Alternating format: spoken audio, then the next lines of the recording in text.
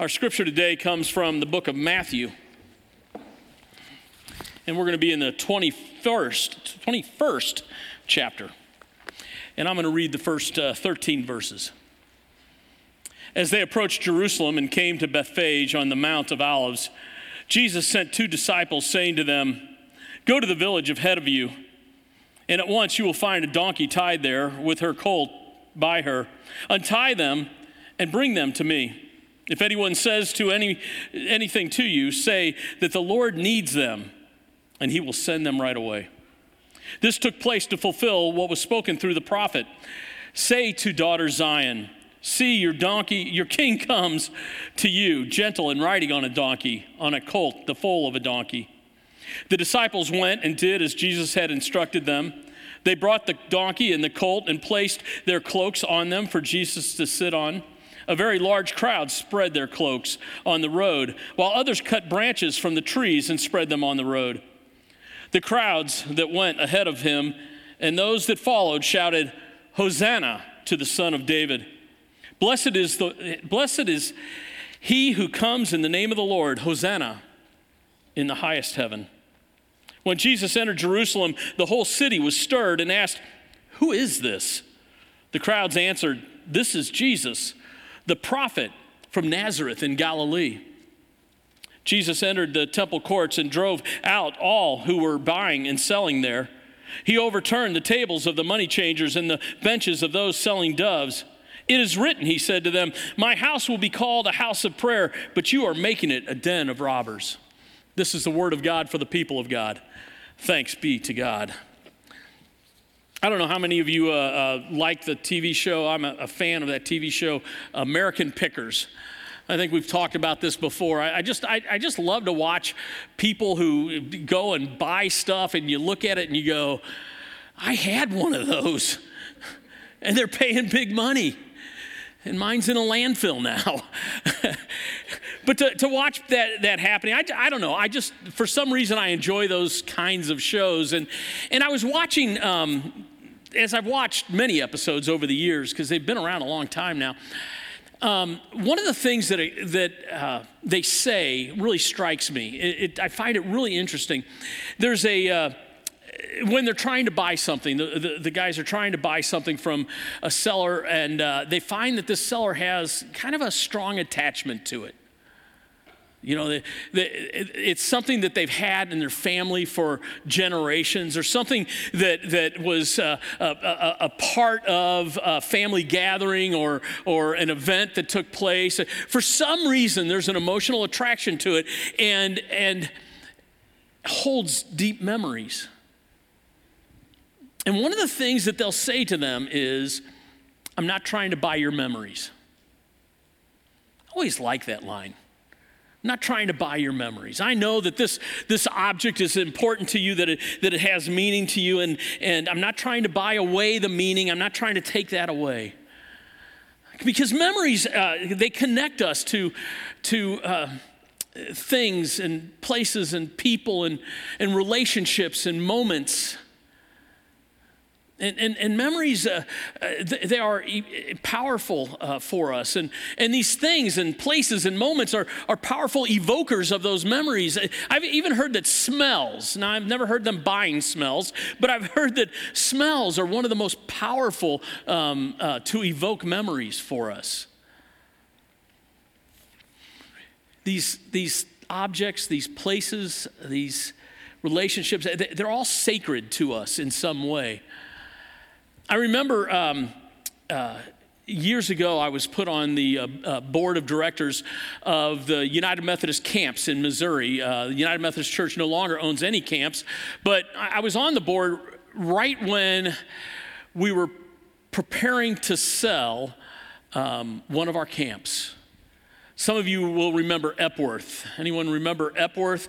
Another name for it was Arcadia. That was actually the town it was in. But it was a camp that had just fallen into disrepair. They hadn't kept up with it or anything.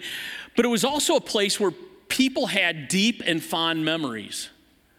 I went there one time with my daughter, my oldest daughter. We went there on a daddy-daughter camp weekend, and this is the kind of condition it was in. I walked into the cabin where I was staying and put my foot through the floorboards.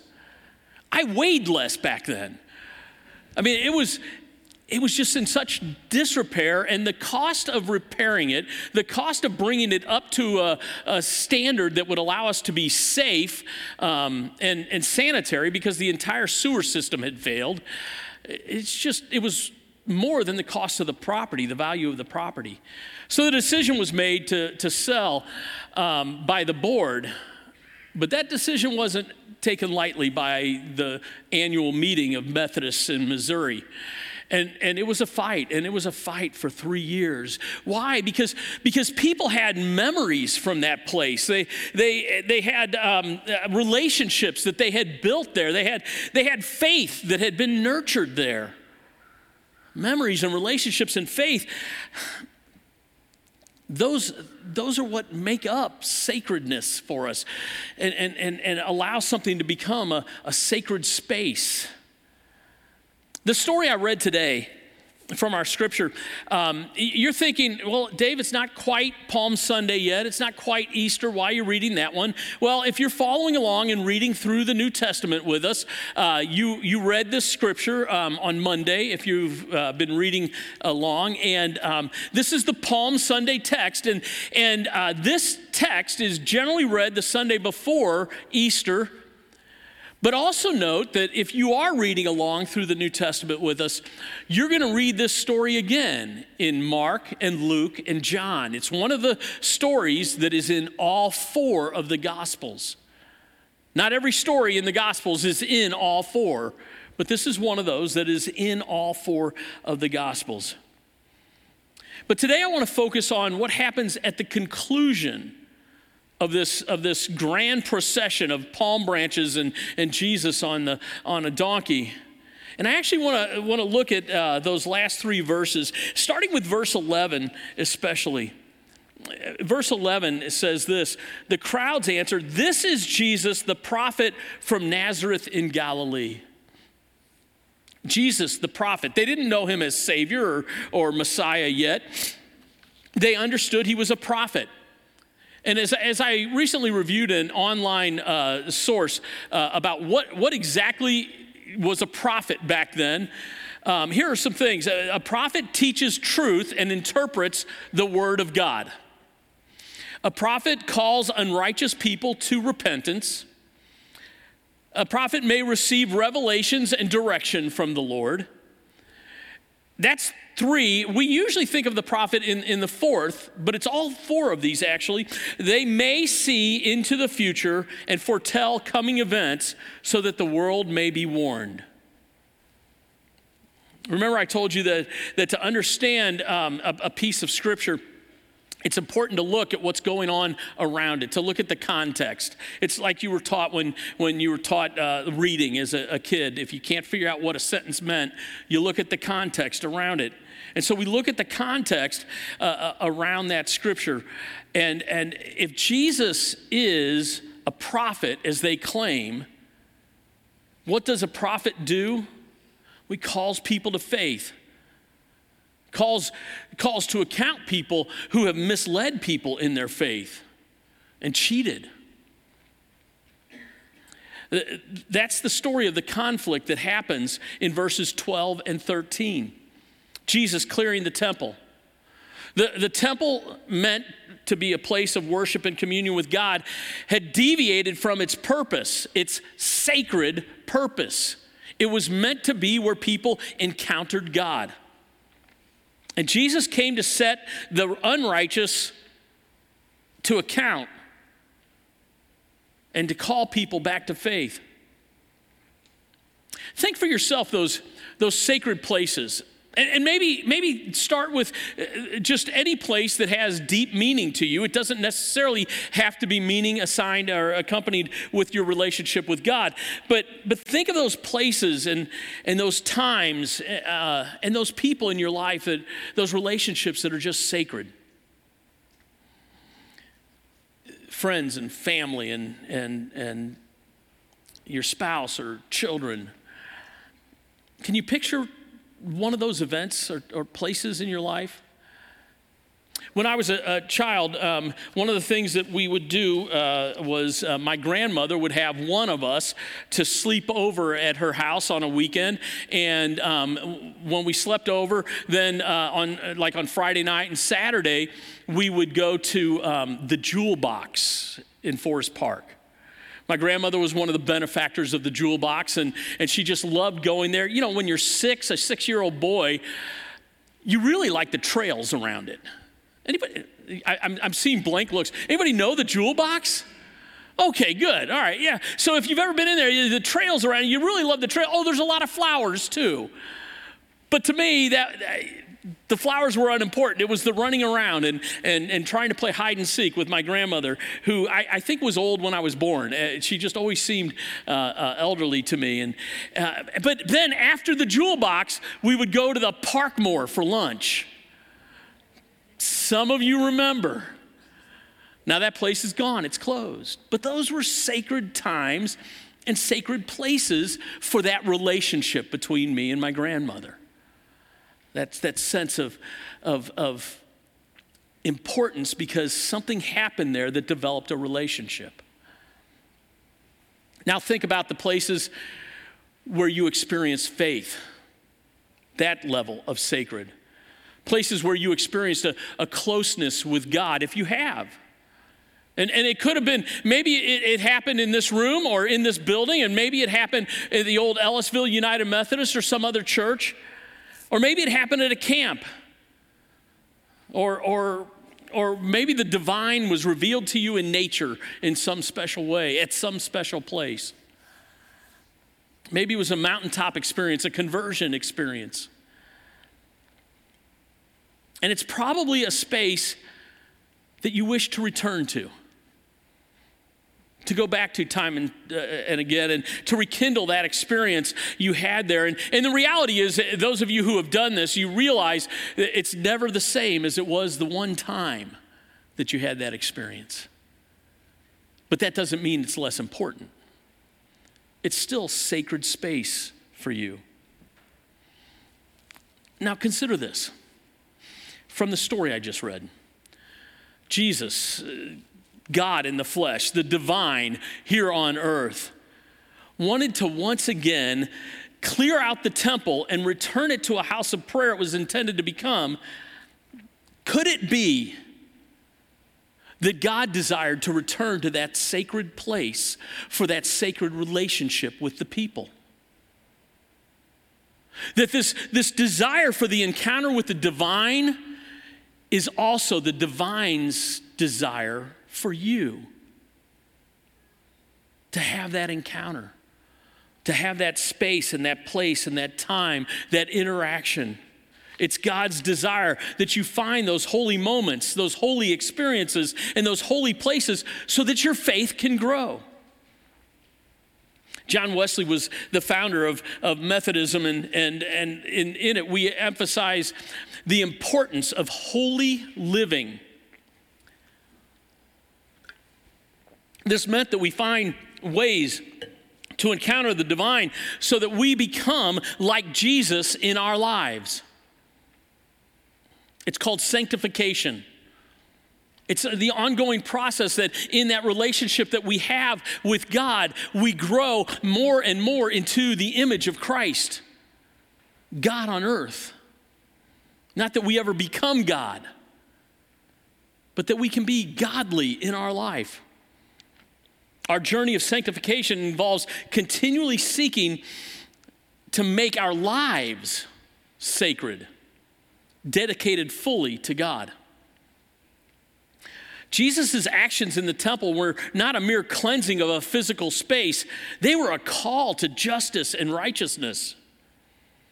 The money changers exploited the vulnerable, turning a sacred act of worship into a profit-driven enterprise.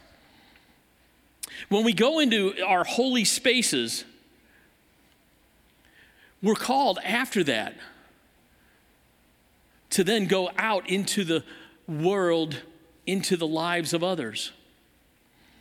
The sacred encompasses not only our relationship with God, but our commitment to love and serve others. It's why the Methodist Church not only emphasizes the importance of holy living, but also the importance of advocating for justice and mercy in the world. As Wesleyans, we recognize the sacred responsibility to seek justice, love mercy, and walk humbly with our God.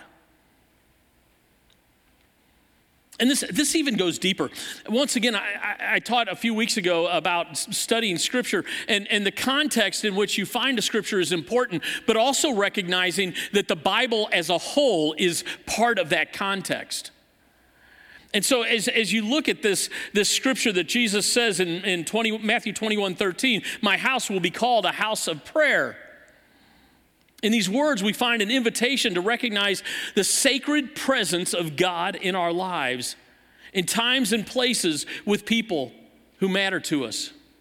But even more than that, where else do you find reference to the sacred presence of God in a temple in the Bible? Well, there's a lot of them.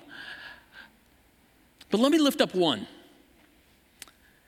In 1 Corinthians 6:19, it says this: do you not know that your bodies are temples of the Holy Spirit who is in you, whom you have received from God? Our bodies are temples where the Holy Spirit resides. When we confess our faith in Jesus Christ as our Lord and Savior, we open up our lives to God, investing God's self within us, entering into us. The Spirit of God being present constantly with us, that we become temples of God. You don't have to find a right place at a right time to experience the presence of the divine. You are the right place, and any time is the right time. God is with you, in you, at any time or any place of your choosing. If you decide to allow God to come into your mind. God's always there. We don't have to conjure God up, but we have to allow ourselves to recognize God's presence, to celebrate it, to see the divine in the mundane times of life, as well as those sacred mountaintop experiences. All places and times are sacred because God is with you wherever you are. I think this has huge implications for you to consider. First, you can at any time call upon God to be present in your life, and He is as close as your heartbeat and your breath. But also at any time or any place, you can be the presence of God that someone else needs. God is with you, always with you. So you're always the presence of God that another person needs. Not that you are God. Understand that. We don't claim that. But you can be the presence of God. You can be sacred to someone else. It's a sacred reality of life, a sacred responsibility of life. Jesus cleanses the temple because sacred places are important. But in so doing, Jesus, God in the flesh, establishes that God also wants those sacred moments with us. So God enters into our hearts and lives, lives within us to the extent that we allow. And we can have this constant sacred communion with God at all times and in all places. Sure, there are some times and some places that will be more sacred in our experience because God is there and God is the constant in them and God is always present. I remember after 3 years of arguing about closing Epworth that there was a pastor by the name of George Bergen. And George was well known in our conference and very well respected. And George had a lot of experience with camping. And George stands up and he says these words. I remember them clearly. He says, I camped at Epworth when he was a kid. And by this time, George is, I'm guessing, in his 60s. So he says, I camped at Epworth. I came to faith at Epworth. I heard the calling to become a pastor at Epworth. I met my wife at Epworth. We got married at Epworth. It's time to close Epworth.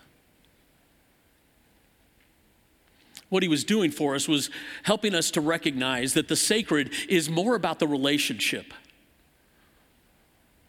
or relationships, the relationship we have with God and the relationships we have with the special people from those times and moments. And sure, space is and can be sacred, but it's always sacred because you're there and you bear the presence of God with you. Amen and amen.